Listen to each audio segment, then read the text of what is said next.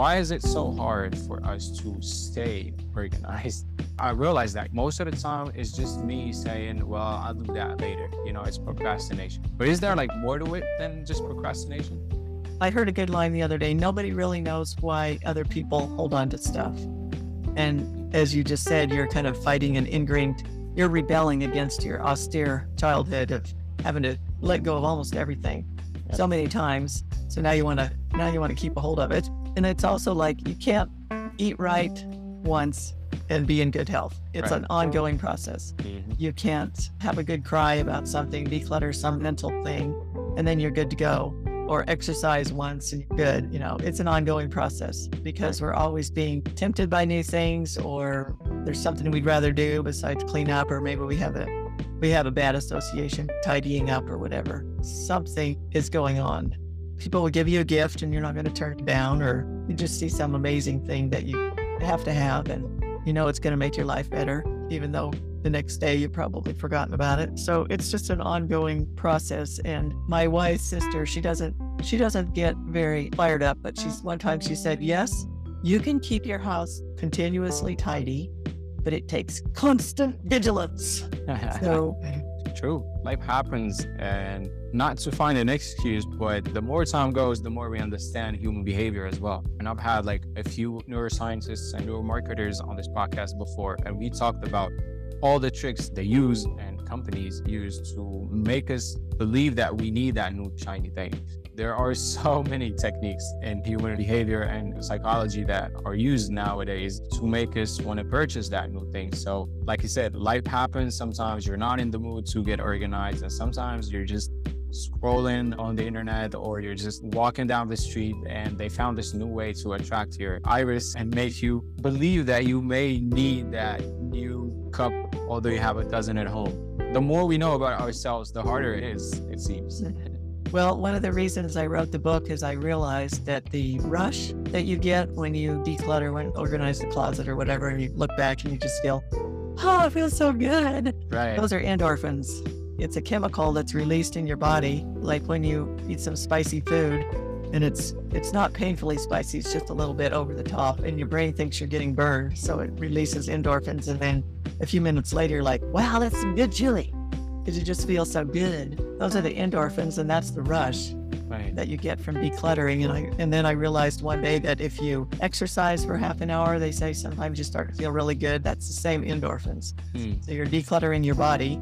And then I realized if you release some emotional block or pain, like the simplest form is you're very upset about something and you go ahead and cry about it, and then you feel better. It's the same rush. And I read a fascinating experiment by Dr. Joe Dispenza, who's a chiropractor and a neuroscientist.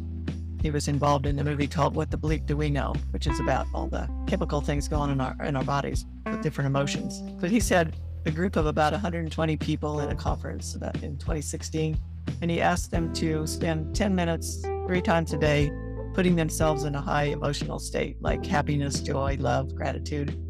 And then at the beginning and the end of the 4 days, he tested their saliva for immunoglobulin A, which is a protein that measures how good your immune system is. He tested these people for, it's called IgA. And after the 4 days of being happy 30 minutes a day, and they probably were happy more of the time because I'm sure they were enjoying the seminar, but their immunoglobulin A was up an average of 50%. And he said, this is way more powerful than any flu shot or vitamin C or something that you take to boost your immune system. And it's all right in your own body and you have control over it. So, do you know how you can control that though? Like how you can get into that state of elation or happiness or joy? Because sometimes when your job is not the most exciting part of your life, when you have a lot of things to do when you get home and whatnot, you do have the time to be happy. You just don't know what to be happy about. So did he give any tips on that? Yeah, I do. One of the things that there's a really cool book by a man named Michael Neal called Super Coach, and he talks about the power of thought. We think about so many things in the course of even a minute, so many different subjects. All we have to do is latch on to one that makes us feel better. If we have some negative thought or worry or whatever, it isn't the first time you think that thought that does the damage to your mood. It's the 50th or the 500th time. So he calls it getting off the thought train. Just notice how you feel And if you feel bad, then your thinking is not in a good direction. So switch that thinking, or think about something that makes you laugh. So Or daydream. watch a cute video of a puppy or whatever. And Dr. Dispenza describes a fascinating type of meditation he calls blessing the chakra energy centers. I even do it before I get up out of bed in the morning. So I don't sit in some position or whatever, but you imagine bringing in healing energy to the lowest level of your chakra, which is base of your spine. I don't know if you've heard of chakras, but they're from Indian concept, layers of energy that go up your body, and each one is associated with an organ of your body. So the lowest one is reproductive organs, and then you move up to digestion and so forth. So you pretend like this healing energy is coming into your lowest chakra, and you're just using your imagination. And then you move your way up to the next chakra, which is just below your navel, and you pretend there's more healing energy coming into that area. Plus, you're also bringing all that other energy from the first one up your body as you go. And then you move up to the solar plexus, which is above your navel. That's more of the digestion. So you're pretending all this stuff, this energy coming in, and move up to the next level is your heart, and then your throat, and then the middle of your head, and then the top of your head. So I'm feeling it right now because I practiced it. Eventually, or before long, you can do it for a few minutes at each level, or you can just do it for a breath or two, and you'll start to feel better just from your imagination. And it's pretty weird, but you can turn it on anytime you want. Hey, you've reached the end of this clip. Congratulations.